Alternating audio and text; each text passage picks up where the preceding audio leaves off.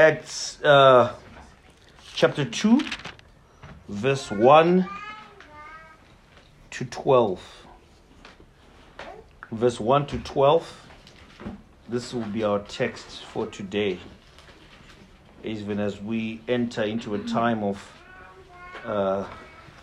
learning with each other on the issue of tongues. When the day of Pentecost arrived, they were all together in one place. And suddenly there came from heaven a sound like a mighty rushing wind, and it filled the entire house where they were sitting. And divided tongues as of fire appeared to them and rested on each one of them. And they were all filled with the Holy Spirit and began to speak in other tongues as the Spirit gave them utterance. Now there were dwelling in Jerusalem Jews, devout men from every nation under heaven.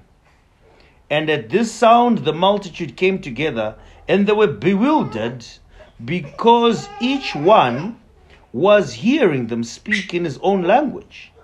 And they were amazed and astonished, saying, "Are not all these who are speaking Galileans? And how is it that we hear each of us in his own native language?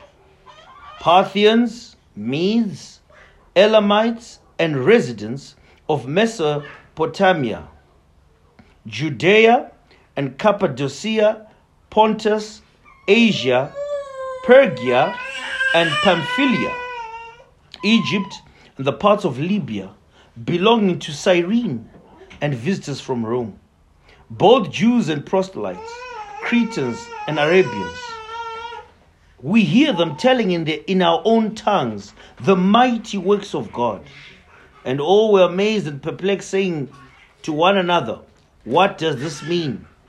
But others mocking them, said, "They are filled with new wine." I would like to ask maybe someone to be just taking some of the notes so that they can just share on the group, on the phone. Doesn't have to be the whole script, but something so I can share with some the people in the group who have not been here. The church in this age and era, unlike the Puritans and the Reformers, is facing a unique attack that has reared its ugly head. In every age of church history, in each time, there has been an attack on the church.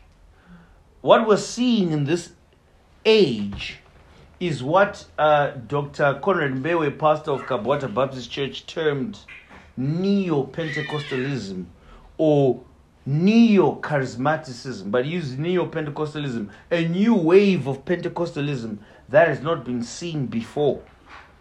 And one of the features of neo-Pentecostalism is that they emphasize speaking in tongues as a prerequisite for salvation. In fact, many charismatics would say that if you don't speak in tongues, you are not a Christian. You need to speak in tongues so that you may utter mysteries or you may tap into the realm of God. And when you observe some of the tongues, you see that they sound like a rhythmic repetition of words jumbled up and said very quickly. So I won't say them.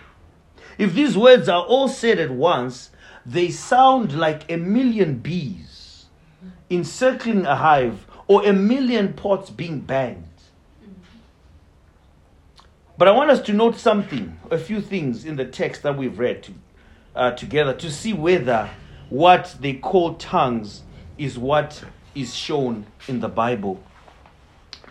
We note from Acts 2 that they were all together, which is the apostles, the women, Jesus' relatives, and the 120 mentioned earlier in Acts chapter 1.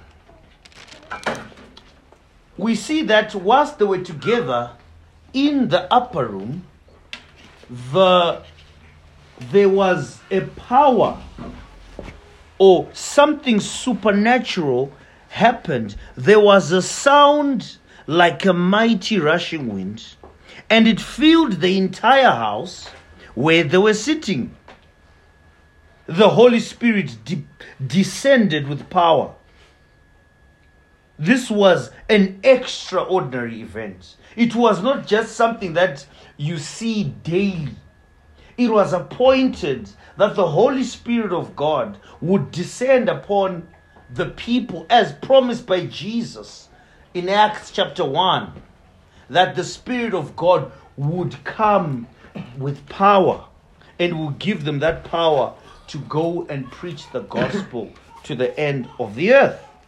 So we see it is on this backdrop that they began to speak in other tongues. Now the word for tongues in the text is glossa or glossa, which definitely it just means languages. They began to speak in audible, discernible, understandable languages. So there is no argument or basis for rhythmic, repetitive chanting. They did not do that in the early church, and we'll see as we go on. It's like what we see here is like saying someone like Clive goes to Tokyo, Japan, and has never learned Japanese in his life, but begins to speak that language so that the natives are wowed. That is what tongues is. It's like there are people nowadays who say, well, many of the open but cautious people say there are people who are gifted to go to the Amazon jungle. They've never learned the language, the native language there, whether it's Brazilian or whatever, but they can go there and start speaking that language. And I would say that's false. Because if they could, we would have said go everywhere to the unreached people groups and preach the gospel. Why is it that when missionaries want to go and preach the gospel, they have to learn the language? They need to spend time researching. If really God gifted men and women that way today, we would have probably finished preaching the gospel.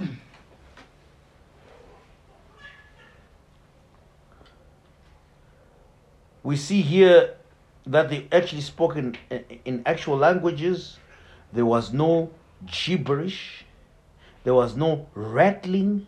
There was no repetition. There was nothing like that. As we see the text going on, and divided tongues as fire appeared to them and rested on each one of them, and they were all filled with the Holy Spirit and began to speak in other tongues, those languages, and the Spirit gave them utterance. He empowered them to speak. But you see here there was a multitude of people. Now they were dwelling in Jerusalem, Jews, devout men from every nation under heaven. So these people were gathered for Pentecost. Pentecost was one of the 3 annual feasts in Israel. So they were gathered there for Pentecost to celebrate. And you could have imagined all people from across Asia Minor, they are here. Devout men under heaven. And at this sound, this wonderful, amazing sound, the multitude came together and they were bewildered. They were scared. They were terrified. They were amazed. They were perplexed because each one was hearing them speak in his own language. So these were different people speaking in each other's languages. This is so amazing, isn't it? It is so amazing that symbolically we see that at Pentecost, the tongues were a reversal of Babel in Genesis, where in Genesis God confused man linguistically because man arrogantly wanted to get to heaven. And now at Pentecost, God unified them linguistically to symbolize that heaven had come down to them. They were unified in Christ alone, and hence they spoke one language. They spoke the language of the gospel. They were one people. Basically, that's what it means, that these were now one people in Christ. But I want you to see something that is important there as well. How the gospel is so powerful to transform. In verse 7, and they were amazed and astonished, saying, are not all these who are speaking Galileans? And I asked myself, why are they so amazed at Galileans? Only to find out that the people of Galilee were ignorant. They were rude. They were uncivilized. Nothing good could come out of Nazareth. That's why they said Nazareth was in the province of Galilee. So nothing good could come out of Nazareth. That's what they said of Jesus. And so these people who were barbaric, who were uncivilized, who were segregated, could now speak in this language that perplexed, or in several languages that perplexed the onlookers and hearers, and say, surely this must be the power of God. This was a miracle.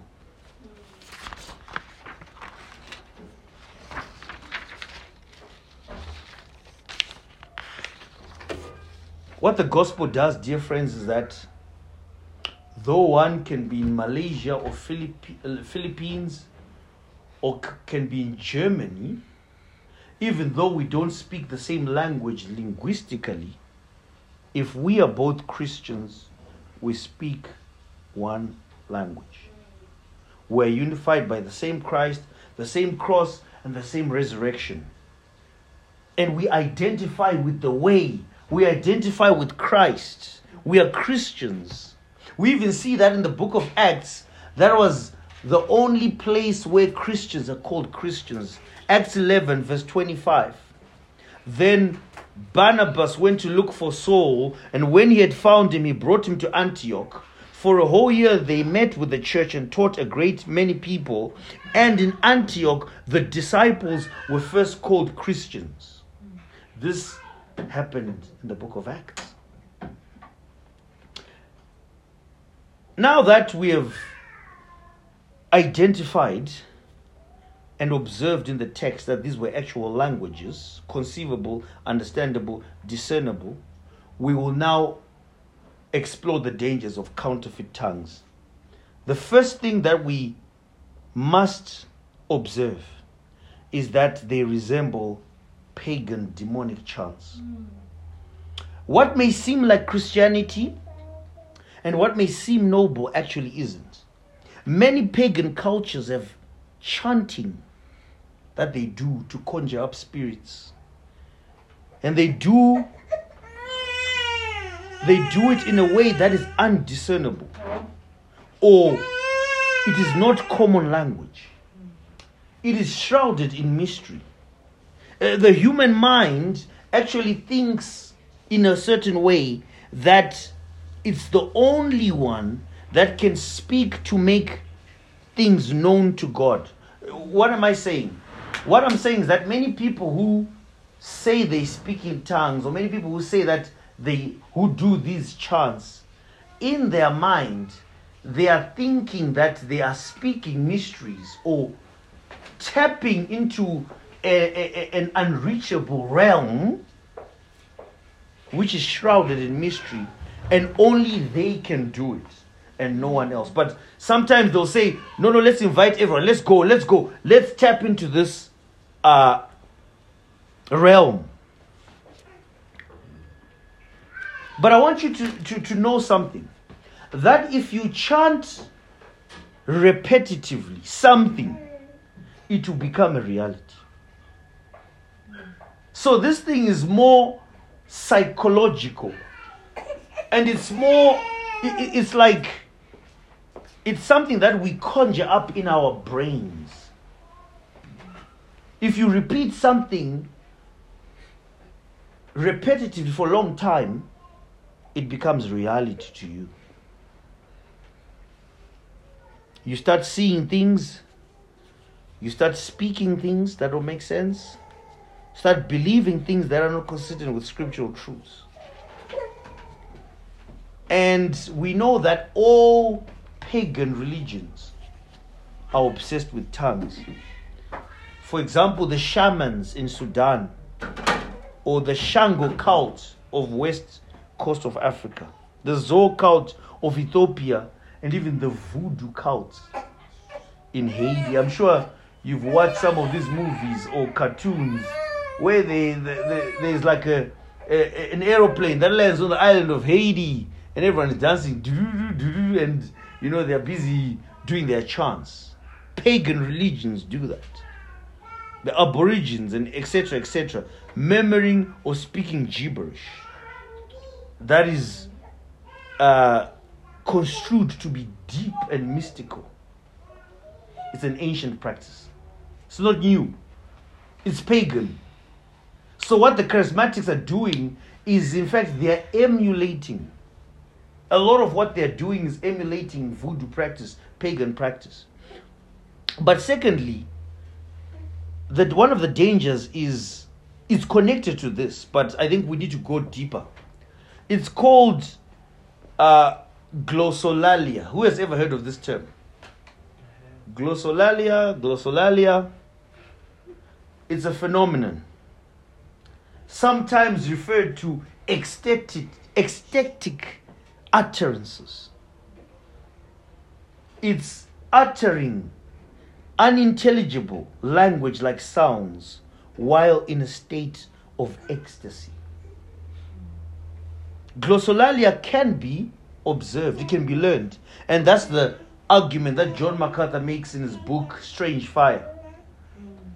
He says that there's this phenomenon called glossolalia that is there nowadays, where people go into science, the science of speaking tongues, the art of speaking tongues. Let me teach you how to speak tongues. There are classes to speak tongues. You sit down and you're taught how to speak tongues.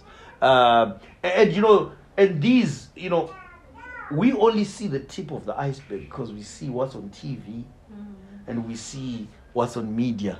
But we actually don't see what is in depth in some of these charismatic circles, where people are actually abused or even taken to places or things that they do not want. I remember one brother, I won't mention his name, he said one time as he was church planting, one of these guys said to him, because they had no confession, they had no structure, the guy who was like one of the church leaders of where he was planting, they said to him, let's go.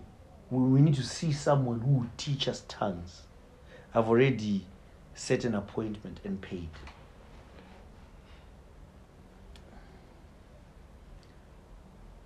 Dear friends, this is something that you learn. It's not supernatural, but if you learn it well enough, it will become what you want it to be. In other words, if you look for a lion, you'll find it.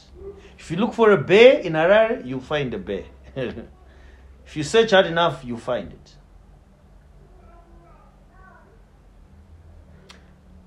And this phenomenon of glossolalia, even as I was doing my study, many charismatics say that they do not understand what they are saying when they're speaking in tongues. They're speaking from the heart and not the mind. So if you think about it, if they're speaking from the heart, and the Bible says that the heart is deceitful and wicked, who can understand it? We are to conclude that if they do not know what they're saying, then they are uttering all sorts of evils.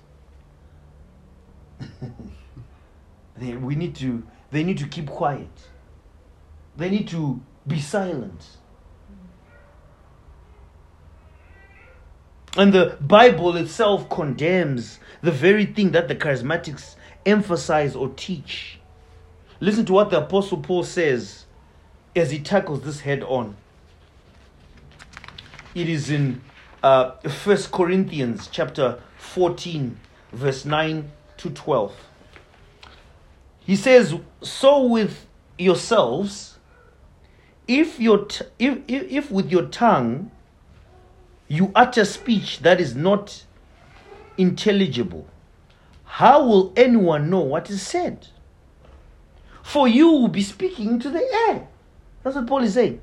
There are doubtless many different languages in the world, and none is without meaning. So Paul is thwarting gibberish. He's saying there's no such thing as gibberish. But he's also correcting their disorderly worship. But if I do not know the meaning of the language, I will be a foreigner to the speaker, and the speaker a foreigner to me. So with yourselves, since you are eager for manifestation of the Spirit, strive to excel in building up the church. Tongues did not edify the body of Christ. 1 Corinthians 14:23. If therefore the whole church comes together and all speak in tongues, and outsiders or unbelievers enter, will they not say that you're out of your minds? This is in the Bible. It's not me. This is what Paul is saying. It's like Paul lives in 21st century Zimbabwe or Nigeria or America, where this religious junk is coming from. It's like he lives there because he's saying, if all of you speak in tongues, so if you are worshiping together and one is speaking in Mexican, one is speaking in Nigerian, one is speaking in Zulu, Ndebele, Shona. Imagine how it would be at Berean Reformed Baptist Church. We go one morning together on a Sunday. And Felix stands up to lead the congregation in worship and he starts speaking in Sutu. Then there's a responsive prayer in Malawian or Nyanja or Chewa or whatever it is. Paul is saying, won't unbelievers think we're out of our minds? And dear friends, it is there that I anchor on this truth, that I believe that charismaticism is hindering people from coming to God. Based on this text, especially men. Men see the hoax and they say, surely this can't be God. When they go outside and they stand outside of a church, whether it's Harvest House or UFIC, and people just going on and on and on. You know, have you ever interacted with men in the world? They'll tell you these people are playing with us. I'd rather spend my time at the bar. Cannot chasing money, no go chase money. Because of exactly what Paul is saying. He's saying that the whole church comes together. There's no authenticity. And everyone speaks in tongues. When unbelievers come, you've invited someone to church. You're coming with them and everyone is just doing gibberish. Those with their head over their shoulder, they'll say, no. I can't come back here. Doesn't make sense. I can't hear what you're saying. Thirdly, I would say this very quickly.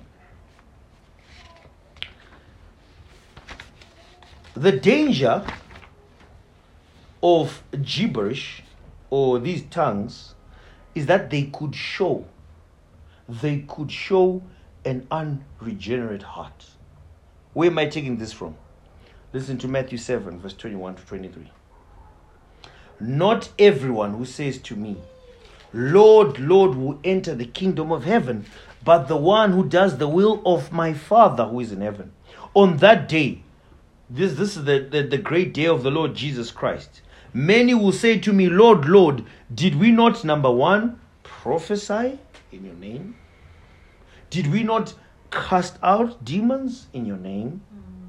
And do many mighty works? And in that category, I'll put the tongues that people like to refer to.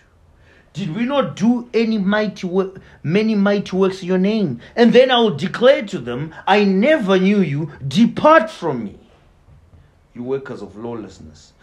And the point here is that when you look at this whole tongues phenomenon, there are so many people that are obsessed with the gifts and not wanting to please God. There are so many people who want the benefits of God and not God himself. If you engage with a charismatic who speaks in tongues and you ask them, how is your devotion to the Lord? Ask them about basic theology. They don't know anything. They just would tell you about tongues, give utterances. Let's speak in the tongues of angels. You're not having faith in your own faith. You're not having enough faith. There's no substance. Yeah. So there's a worry there that it could show an unregenerate heart. That where these people are, there is a likelihood that the majority of them are unconverted.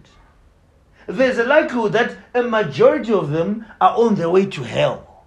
And this is why we should preach the word to them.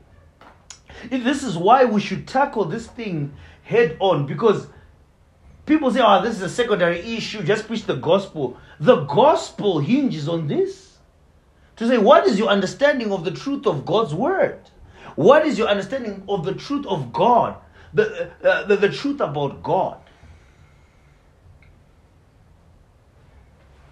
How do you understand these tongues? We must be able to investigate some of these things, dear friends, as Christians, and really question from the Bible to say, why are you practicing this? Why are you obsessed with these gifts?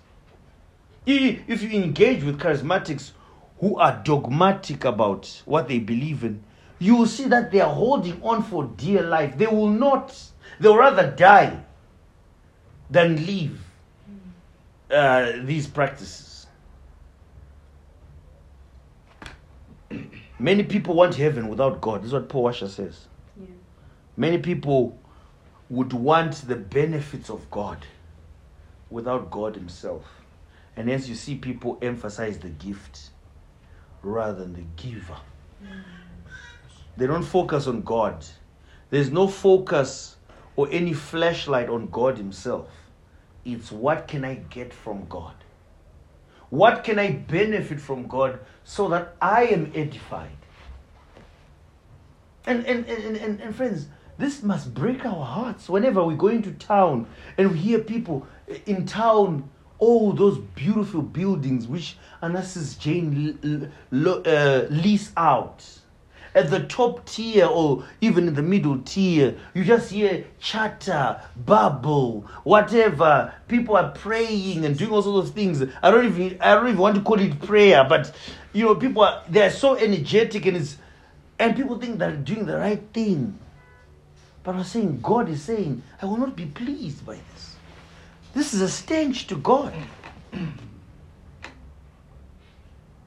And God is merciful in that way. That still, even today, return to me. Even those people who blaspheme and has blasphemed over the years, the Bible says to them, even today, return to me.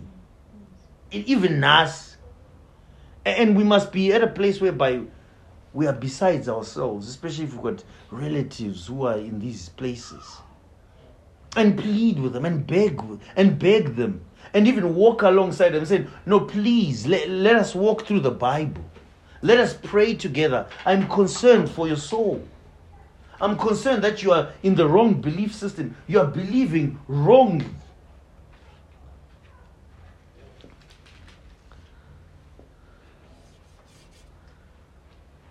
When you persist in this practice of gibberish, I'm talking about gibberish, these tongues that people say they speak, it shows that you haven't understood the Bible.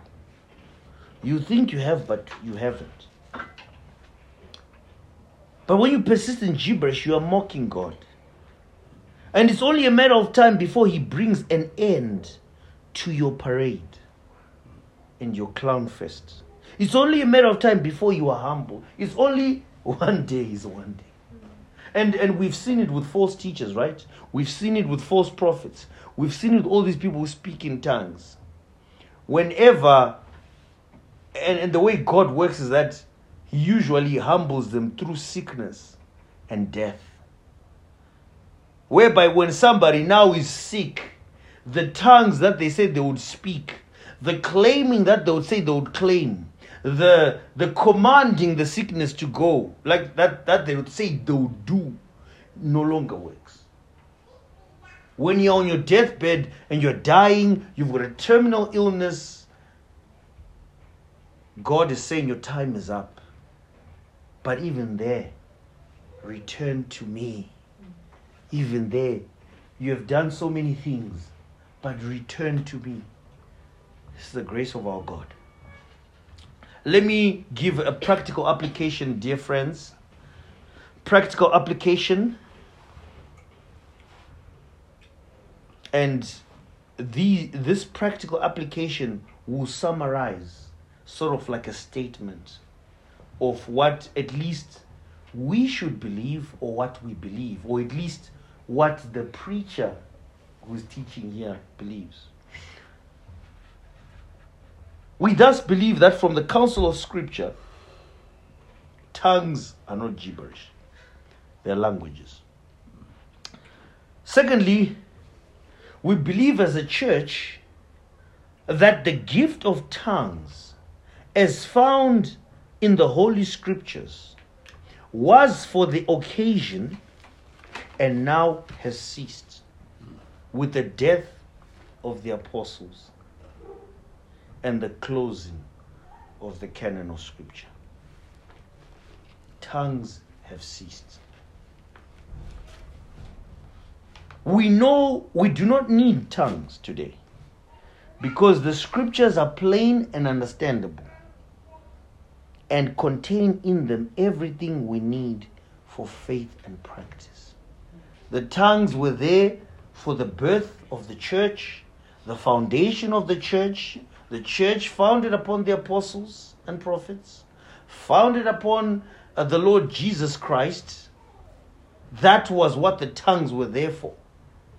And if you read the letter epistles in your Bible, the letter epistles are 1st and 2nd Timothy, 1st and 2nd John, etc., etc. You don't see any mention of tongues. It's interesting that the tongues are mentioned in a narrative, in a book that is full of narratives, because Acts is a narrative book. It narrates the birth of the church and what took place all the way to Acts 28.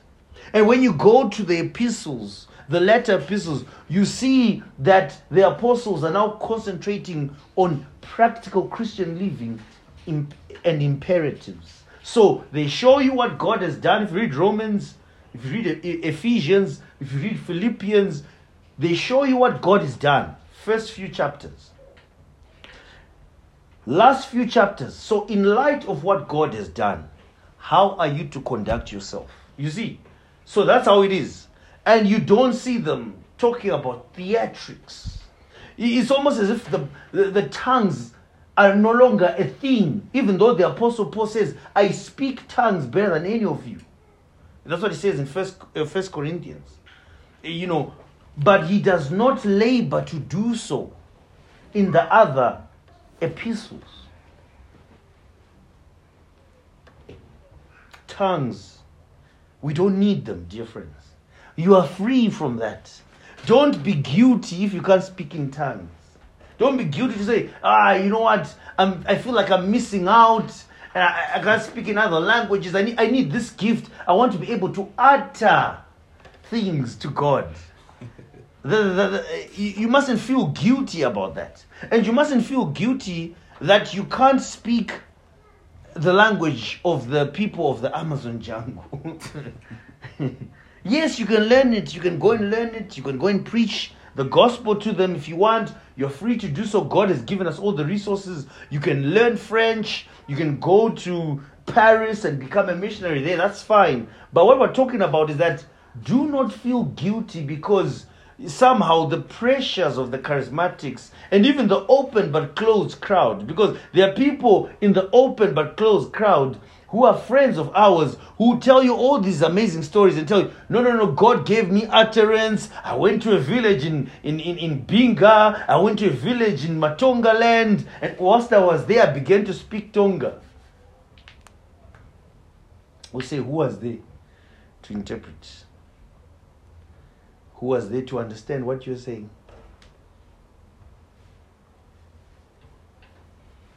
As Paul says, someone who speaks in tongues. I want to close with a quotation by Saint Augustine of Hippo, which I found so beautiful. There was one by John Chrysostom, but I love Augustine's one. These are the early church fathers. In the first days, this is the early church. Friends, let's grasp this. These are people who, if we're to say who saw amazing things, those were the guys. Not us. Although we have got the sure word of God. We have got the sure word of God, so we are in a better position than them. So, listen to this. In the first days, the Holy Spirit fell upon believers. This is Augustine. And they spoke in tongues that they hadn't learned, as the Spirit gave them to speak. These signs were appropriate for the time, for it was necessary that the Holy Spirit be signified thus in all tongues, because the gospel of God was going to traverse all tongues throughout the earth. That was the sign that was given, and it passed. Saint Augustine of Hippo.